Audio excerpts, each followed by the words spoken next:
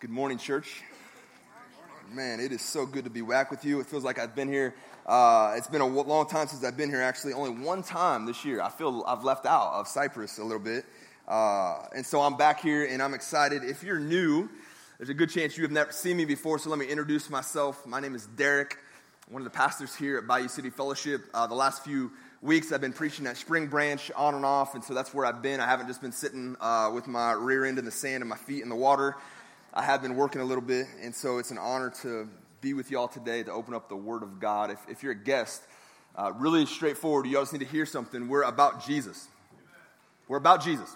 If he said it, we want to hear about it, and not just hear about it, we just want to put it into action.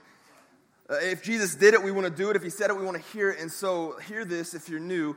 If you came here to get some amazing pastor, maybe come back next week. Curtis will be back here. If you came to hear an amazing band, like you got that, but that's not the intent of today. Today we're gathering around the presence of a living God. Amen? And so we didn't come to hear some guy open up the Word. We came to ask the Holy Spirit, who inspired the Word of God, who brings it to life today, to speak into the darkest places of our heart today. And so today we just want to submit to that, to the Spirit to move, to speak. And we say, we're here, Lord. We're your people. You said your people will hear your voice. And so we step into that today. And so welcome. If you're a guest, it's so good to be here. We're in James chapter 4. If you have a Bible, flip over there. I'm proud of you guys for showing back up. Because the last few weeks, James has just been boom, boom, like slugging us in the nose. Some of us got bloodied last week when James was like, hey, you adulterous people. James, tell us how you really feel about us. Like today, though, just give you a heads up, it's not going to get any lighter, okay? So everybody just say, we're going to make it through this. Another week of James just bringing the truth. But there is a silver lining today, and I'm excited to get there. Today, we're talking about humility and pride. Humility and pride, something I know too much about. Unfortunately, more probably about the pride than the humility. The last few weeks, though, actually 5 weeks ago, a buddy of mine in Spring Branch, our sister campus, he came to me and said, hey, I'm going to start a new workout routine. Would you like to join me? And, you know, I love this guy, and I've just been working out in my garage and doing P90X and things like that. And this was supposed to be a legit, like, go to the gym lift. And I said, yes. And once I said yes, he said, okay, we're going to meet at 5 a.m. And I said, what? He said, no, you already said yes. So 5 a.m. every morning, I've been lifting with this friend of mine. And what's been interesting is we're actually doing the lifts that I used to do for football in high school and college. Now, I haven't been here for a while, so let me remind you, I played football at The Ohio State University. You got to get some love here once in a while. So when I was in high school and college, you do specific lifts. Like you actually put weight on a bar and you squat, and you do this one crazy lift, a deadlift. Has anybody ever done a deadlift? Yeah, so imagine doing a deadlift, but you haven't done it for 10 years. And I'm no longer 22 with a body that's been lifting for 8 years to do the same thing. I'm now 32, stepping into a gym where I haven't been in 10 years. And so talk about humility. I show up that first week and I go and, you know, there's other guys that are way stronger than I am. And so that's humbling in itself. And then I have to get on the squat rack. And for the first time in 10 years, I load up and I'm squatting now what I used to curl. Really, really embarrassing. You guys know what I'm talking about. I'm like, man, this is a much bigger muscle than this, and yeah, I can't lift very much weight. And so that's humbling. And then I deadlift for the first time, and it's not even my body weight, and I'm like dying. It's killing me. And so a Thursday after a workout of legs, quads, and legs, hamstrings, I get back home, and I go straight to my room. I didn't even say hi to my wife. I just go, and I lay on the floor because I couldn't even get my leg up to the bed. And I lay down in the fetal position and started to moan. And I said, Kate, will you come in here and just rub my back? Because I am so tight, like I can't even move. It's humbling. So humbling. And in that moment, I had to make a decision. Was I going to let my ego get the best of me? And if I let my ego get the best of me, I could make one of two decisions. I could say, hey, I'm not going to go look a fool again. I'm not going to go back to that weight room and look like an idiot. So that's one option. Or I could say, I'm going to go to the weight room. I'm going to load up what I used to lift. And I'm going to do my best, and I'm going to blow out my hamstrings and never be able to lift again. Those are my two options if I let my ego get in the way. Or there's another option, is I could humble myself. I could step into the weight room, leave my ego in my car, and step in and put those little 2.5 plates on. and I could squat, and I could deadlift, and I could begin where I was at. You see, the option I have with lifting is I can either walk in pride or I can walk in humility. And what James is going to show us today, that each one of us, none of us excluded, all are either going to walk in pride or you're going to walk in humility. And we're going to see this in the text today as he lays it out for us and really puts before us an option, pride or humility. Look at chapter 4, verse 6. We're just going to look at the first word. The first word is but. B-U-T. Now everybody say but. So my kids, if they were here, they would have laughed at you, and they would have been really proud of me because I got you all to say but. But we're talking about B-U-T today, not the other kind of but. And so we're talking about a but how many of you, the word but is a very powerful word? Does anybody else know that today? Just think about how powerful the word but is in your life. If you're a teenager in school, maybe like some of these young, good-looking kids are, you have a desire to go to the prom, and maybe a boy comes up to you and says, hey, I'd really like to go to the prom with you, but I'm already going with this other girl. Whew. But changes everything. Hey, at your work, some of us are having the annual reviews right now, right? We're going to our boss that one time a year that you're like, oh, I don't want to go, but I do want to go. And so I get in there, and he says, hey, Derek, excellent year. That's phenomenal. You hit all of your goals. You did everything I've asked you to do, but the guys that wear the suits said, I've got to cut 20% of my staff, and you didn't make it.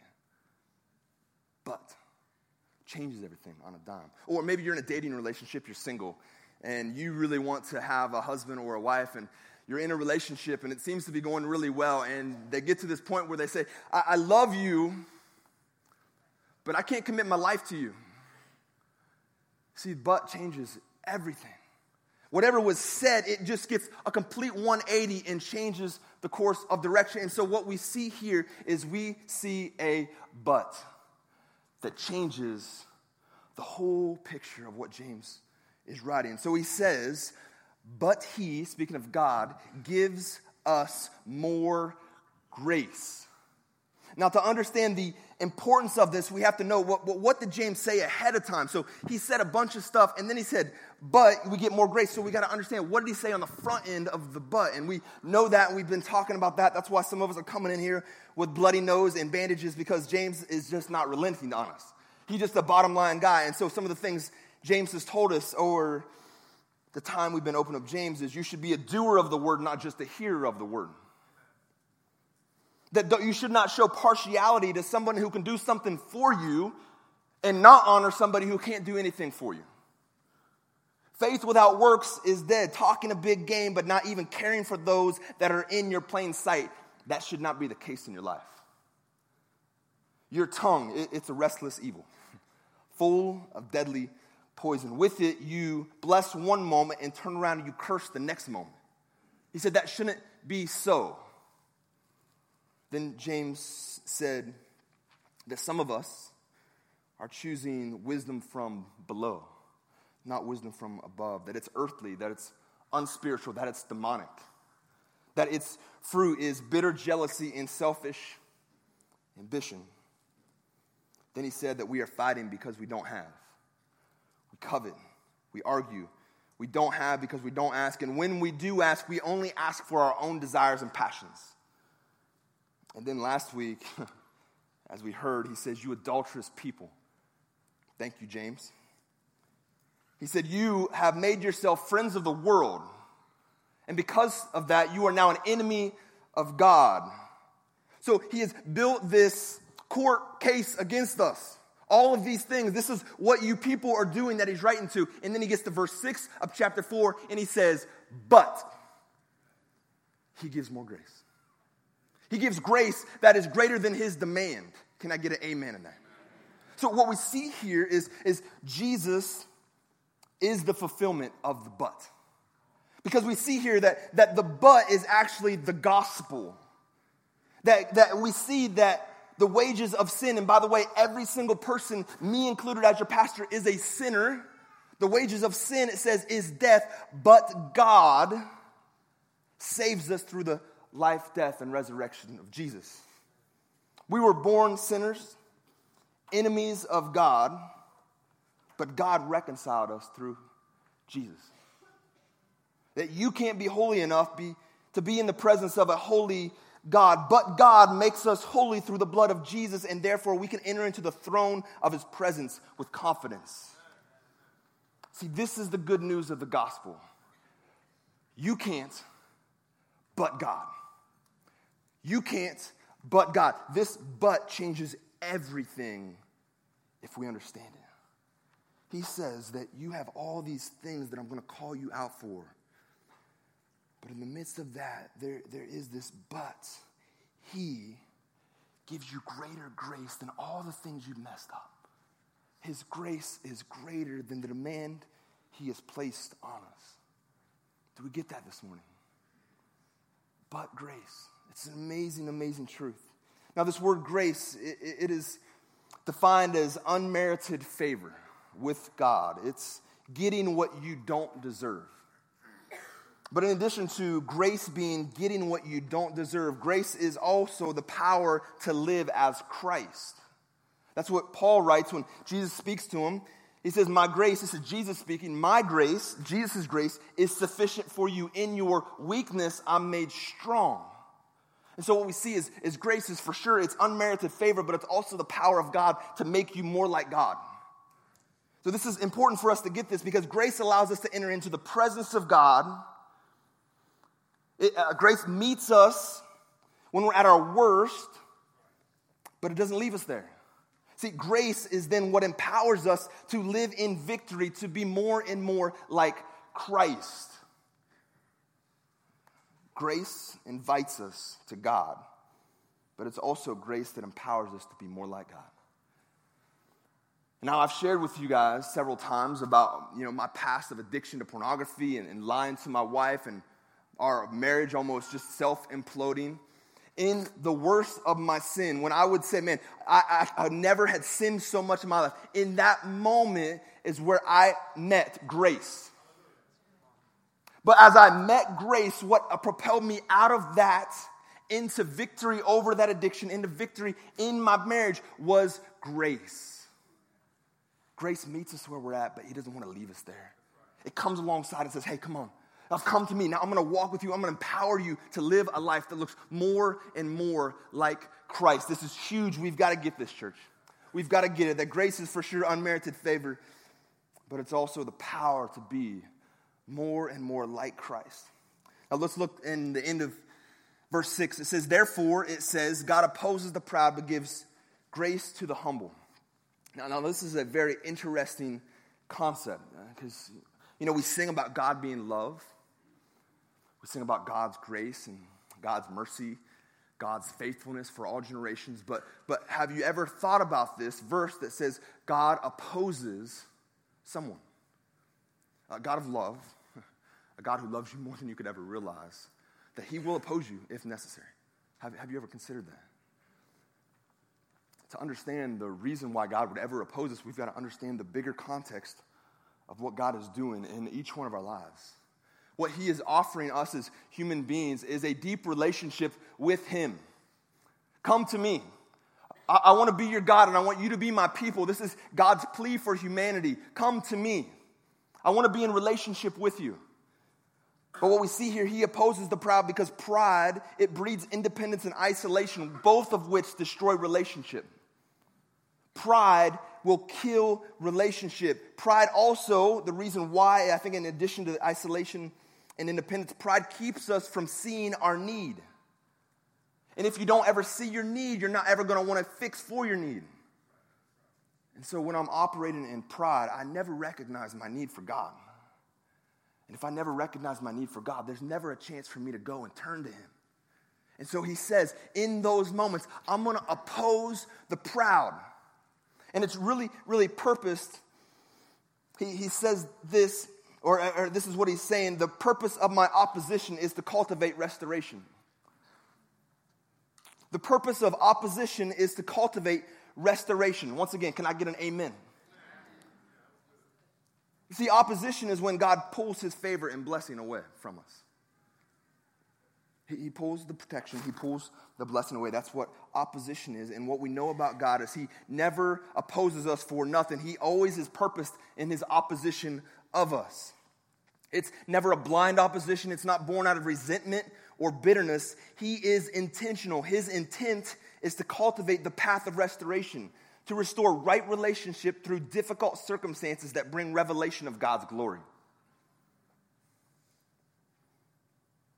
To restore right relationship through difficult circumstance that bring revelation to God's glory. Listen, God is for you. He is not against you one little bit. And so if Satan is telling you right now, God is against you, it's a lie. It's a lie from the pit of hell. But in God's furious love for you, it will lead him at times to oppose you in order to draw you nearer. The intent is always to bring deeper community. Always. Now we move on to the next verse, verse 7. Submit yourselves, therefore, to God. Resist the devil, and he will flee from you. Now these terms, submit and resist, they are active words. They're not just bench warmer, like I'm just going to be a passerby. No, these are actually active words. Some theologians say that they are actually battle terms, like military terms. Resist and submit. The word resist, it means this. It means to withstand the action of or the effect of. Strong's dictionary says it is to set against, to stand against, to oppose. So what James is saying, that we are to resist the devil or to resist Satan, but to know how to do that, we've got to say, what is the purpose and intent of Satan himself? And here's the light we're going to shine in on Satan today. His number one objective in your life is to distort your view of who God is. And number two is to distort your view of who God created you to be. He'll do that through confusion. He'll do that through doubt. He'll do that by offering you something that looks really good, but it's not of God. He wants your disobedience. He wants to steal, kill, and destroy you in your life so that he can destroy your view of who God is and who you were created to be. That's Satan's number one objective for every single person in this room. And so what we're called to do in James is to oppose that, to resist the purposes of Satan in your life. We resist Satan when we refuse to partner with him in his plans or desires. I love how Eugene Peterson, he's the guy that translated the Message. In this section of the Message, it says, "Yell a loud no to Satan and he will flee." It's a beautiful picture. So I thought there would be no excuse today from us to leave in here and say, I don't know how to say no to Satan. So on 3, I want us to all say no. 1, 2, 3. No. Now I want you to have this picture. What would you do if your 2-year-old was getting ready to run out on the highway and you were far away? How much urgency would be in your voice to say no? So right now I want you to think of that, and I want you to say no on 3. 1, 2, 3. No! How much more is your sin coming between you and God? See, sometimes we just need to say no to Satan. No, you're not going to have my marriage. No, you're not going to steal my kids away from me. No, I'm not going to enter into the things at work that are destroying your name. No, I'm not going to lie here. No, I'm not going to gossip here. No, Satan, you're not going to have me this time. No, no, no.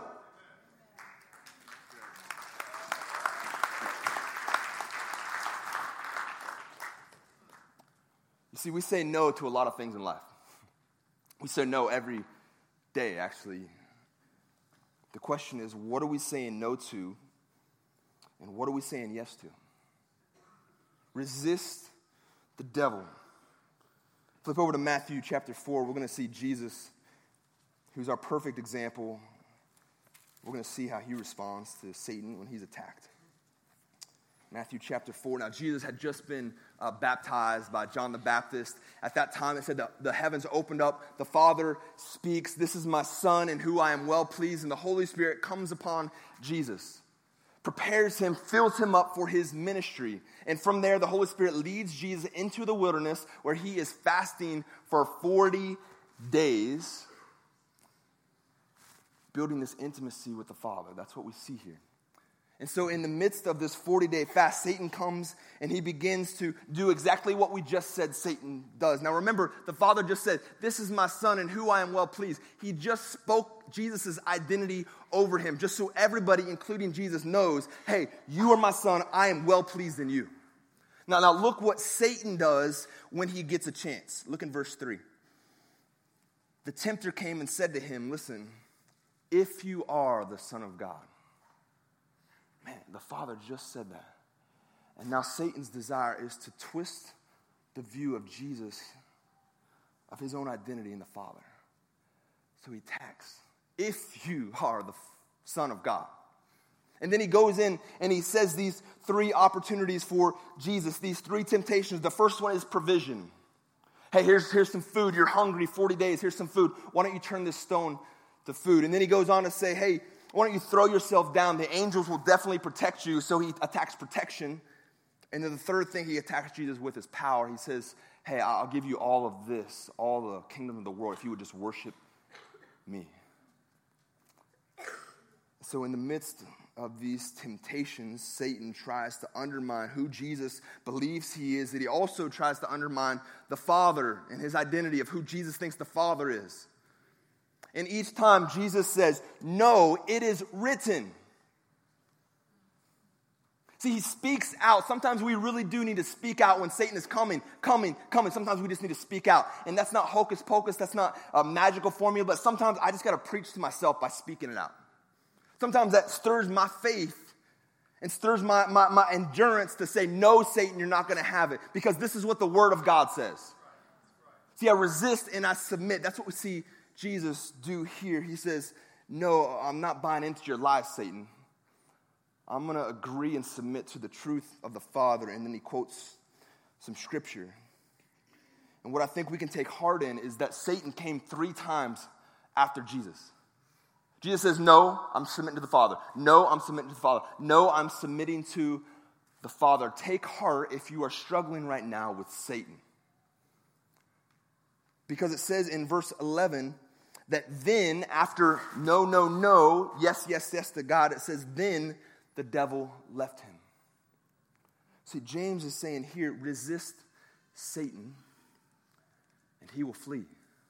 And so I want to speak of encouragement. Sometimes we paralyze Satan with persistent resistance. Sometimes it's not overnight. Sometimes, like Jesus, we've got to continue to say no even when it's hard. And to say yes to the Father. Now, the other word we talked about is submit. So we said we got to resist the devil, resist Satan, but then at the same time we're called to submit to God. That word submit means to accept or to yield to a superior force. The Strong's definition says to subject to or to willingly come under the authority of another. So to submit to God, it means that I am willingly aligning myself with God and his truth. The most defiant action you can take against Satan is to submit to God and his word. What's it look like to resist Satan? No, but yes to the truth of God. Resist, submit. It depends on who you are resisting and who you are submitting. We are to say no to Satan's lies and yes to God's truth. Now this week, I had an opportunity to live this out. How many of you know it's tax season and everybody booed? Boo! Unless you're getting a big check. But I was doing my taxes, and last year I was not a pastor, and so this year, or 2015, I became a pastor, so my taxes are a little bit more confusing. And so for the first time, as hard as it was, I had to actually pay somebody to do my taxes, which is really hard for me because I like doing my own thing, but this is confusing. There's some different nuances around there. And so I gather all of my W-2s, all of my information, and I send them off in this email. A few days later, I get this response that said, hey, you owe $100 to me because I did your taxes, and oh, by the way, you owe some money. And I said, wow, that's the first, man, that's crazy. So I opened up my form, and it was a lot of money to me. that I owed. And I was like, what's going on here? And so I began to review line by line, like, what did this guy do? Like, I just gave him $100, and now for the first time in my life, I'm having to pay money on my taxes. And I thought when you're a pastor, like, you got better breaks, and that's just not what I'm seeing here. So what's the deal? I made a lot more money last year than I made this last year. Like, what's happening? So I began to go line by line and say, man, what is this? And so in my review of my taxes, I realized that I hadn't claimed my cash and checks that I got for marriage and funerals and other things that I do through the church. Now, in that moment, Satan offered up a great lie to me. He said, hey, no one would ever know. Your wife doesn't even care about the taxes. She just wants them done. She's not going to go and look through it. Your tax guy, he doesn't know. He didn't ask the question. So who would ever know if you just put that under the rug? Why don't you just take that road, Derek? Listen, you're a pastor. You make less money. You've made some sacrifices. Like, why would you want to give a couple $100 more to the government? Like, nobody wants to do that. And then the Lord spoke to me, and he said, Derek, I called you to be a man of integrity. Do you trust me to provide for you? Do you trust me to obey me even when it might hurt a little bit? Do you trust me? Will you submit to me in this? And I had this decision. Was I going to resist Satan and submit to God, or was I going to submit to Satan and resist the work of God in my life? And as your pastor, I'm telling you, I had to work through that for a little while because everything in me said, no, you already pay enough. Just take the easy way out. Nobody's going to know. But the Spirit speaks in and says, no, Derek, do you trust me? Will you submit to me? Now, for the IRS, you guys need to know that are listening to this right now, I did put down on my taxes that I actually made the money. Do not audit me. I don't want to be like Donald Trump 12 times in a row. He said too many times. If you watch the debate, you know that he said that 10 times. So who are you resisting? Who are you submitting to? We say yes and no all the time. Who are you saying yes to and who are you saying no to? It makes a big difference in your life. And it makes a difference to God. Now look on to verse 8. This is one of my favorite passages and promises in the scripture. Verse 8, we're going to get a little lighter here. It says to draw near to God and he will draw near to you. Draw near to God and he will draw near to you. Now we see how to draw near to God in the preceding verses. If I want to draw near to God, what I see is I've got to say no to Satan and yes to the Spirit. I've got to say resist but submit. That's what it looks like to draw near to God. And when I do that, what happens is he will draw near to me. But in those moments, like in my taxes, whatever that decision, maybe it's in your time on the internet by yourself. Maybe it's your time at work where somebody from the opposite sex is giving you a little attention and it kind of feels good. Maybe you're giving up some of your purity, young guys, because you feel like you've got to get some kind of affirmation in your life.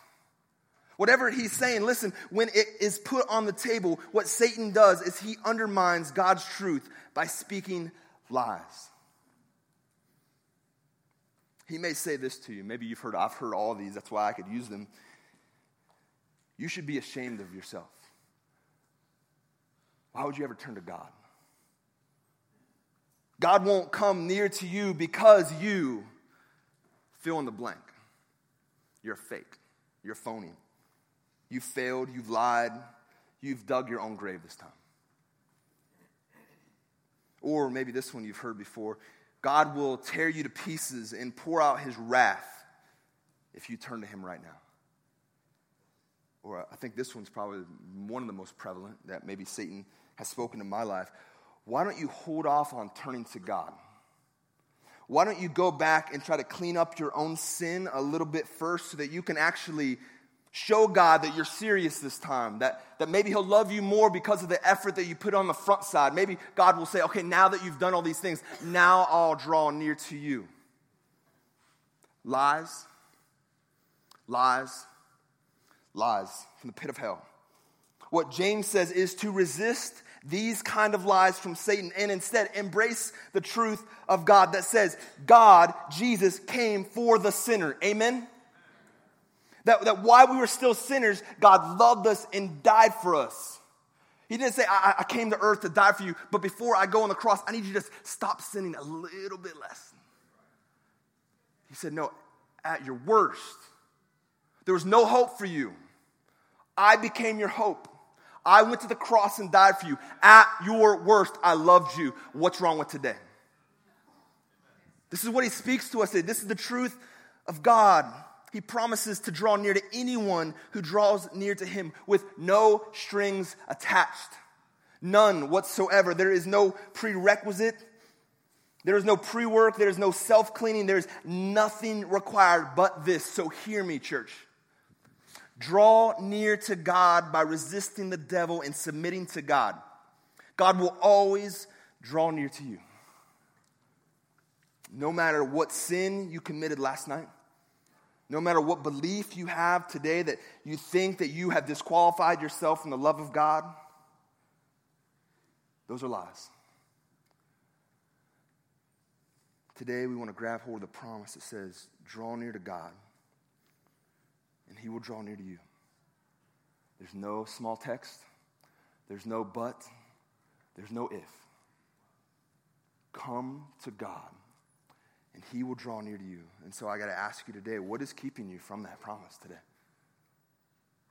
What is keeping you from stepping towards God today and saying, I want to know you? What is the lie that Satan is speaking over you that makes you fearful of coming to the presence of God and giving your life completely to him? Whatever it is, whatever lie that Satan is speaking over your life right now that's keeping you from turning to God, it's a lie. Let the truth of God penetrate your heart today that says, if you turn to me, I will turn to you, no matter what. Humble yourself. Come to me. Admit that you don't have it all together. And I'll walk with you as I put it back together. Such a beautiful truth. Then we get to verse 8 and 9. He says, the backside of 8, he says, cleanse your hands, you sinners, and purify your hearts, you double-minded. Be wretched and mourn and weep. Let your laughter be turned to mourning and your joy to gloom. Thanks for sucking the air out of the room, James. Now, if we just read that with no understanding, it could be a little confusing, but let me shine some light on this. What James is doing is he is speaking into a specific group of people in this letter. And we know the context of this. In chapter 3, verse 14, he's talking about bitter jealousy and selfish ambition, that you're running after your own desires, that you ask only to have your own passions fulfilled. And so what we can gather is James is speaking to a group of people that have their priorities flipped upside down, that they have valued their possessions and their desires above all else.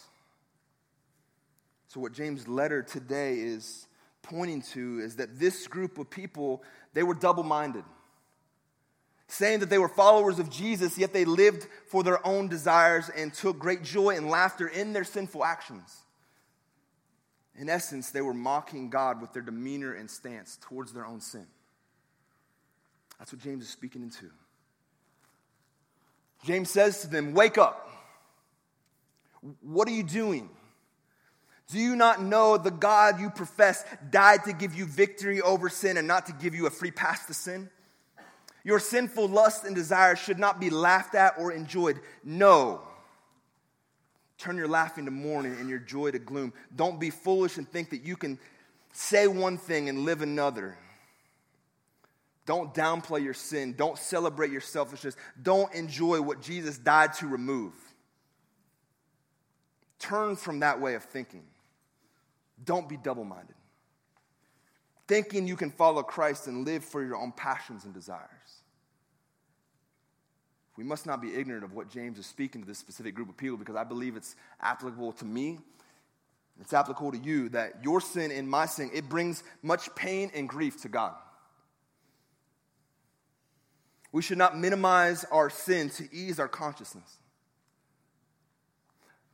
When's the last time that you ever were convicted over your sin? Maybe when's the last time you shed a tear over your sin, that you said yes to Satan, and in doing so, it impacted your relationship with God? What James is saying here is that there were a group of people that were celebrating their sin, enjoying, laughing. And to that group, he says, no, it shouldn't be that way. Remember, Jesus came to die for your sin, to give you victory. Don't continue on this pace of enjoying this. No, don't be double-minded. Take your sin seriously. It grieves God. That same truth is today. We live under grace today. So did James and his followers. Don't downplay your sin to make yourself feel better. But here's the beautiful part. We can't leave right there because we got to look at verse 10, because this is the golden ticket in the whole thing. Remember, verse 10 says this: humble yourself before the Lord, and he will exalt you. Humble yourself before the Lord, and he will exalt you. When I humble myself, what it requires of me is to recognize that God is God and I'm not. To recognize that he is the creator, that he is full love, that he is all-powerful, all-knowing, that he is just, that he is forgiving, that he's my redeemer, that he's my reconciler, that he is my savior, and I'm not. I'm the created of the creator. I'm finite, I'm limited, I'm in need. That's a hard one for us. I'm in need of God's love. I'm in need of his protection. I'm in need of his wisdom and his saving power. When I begin to see God for God and recognize who I am in comparison, that's humility. And that's what the scripture tells us is where God gives us greater grace. Pours it out. That's where it says he gives grace to the humble, is when we recognize who he is and who I am. The last verse I want you to turn to is Luke chapter 18. Jesus is telling a story to a big group of people. And I think it just gives us a beautiful picture of what it looks like to either walk in pride or to walk in humility. Because remember, that's what was before us today. Which one are we going to choose? Verse 9 of chapter 18 of Luke, he also told this parable to some who trusted in themselves that they were righteous and treated others with contempt. And then Jesus, these are letters in red that he said, listen to this. 2 men went up into the temple to pray, one a Pharisee and the other a tax collector. The Pharisee, standing by himself, prayed thus: God, I thank you that I am not like other men, extortioners, unjust, adulterers, even like this tax collector. For I fast twice a week, I give tithes of all that I get. But the tax collector, standing far off, would not even lift up his eyes to heaven, but beat his chest, saying, God, be merciful to me, a sinner. He goes on and says, I tell you, this man went down to his house justified rather than the other. For everyone who exalts himself will be humbled, but the one who humbles himself will be exalted. See, this is a beautiful picture because the Pharisee, the religious leader, which some of us are operating in that today, you just need to be honest with yourself. You feel like you bring to the table what God desires. And that because of what you do or don't do, that somehow justifies you in the presence of a perfect and holy God. And I'm just going to tell you, that's bogus. I'm going to call bull on you. Because even on your best day, you're still a sinner, saved by God's grace. And so this Pharisee, he didn't see his need. He thought he was good enough. And so he addresses God like, man, I'm so grateful I'm not like Derek. So grateful. I do all the right things and I don't do the wrong things. But then Derek, or the sinner, the tax collector, he gets before God. He says, God, you are a God of mercy. I need your mercy, for I am a sinner. See, he recognized two things. He recognized who God was, that he's the God of mercy, that only he can give mercy. But he also recognized that he had a need for mercy. See, when we recognize that we are a needy people, then we come to God and say, God, I want to draw near to you. And what's the promise? He will draw near to us. It's beautiful today. It's a beautiful picture.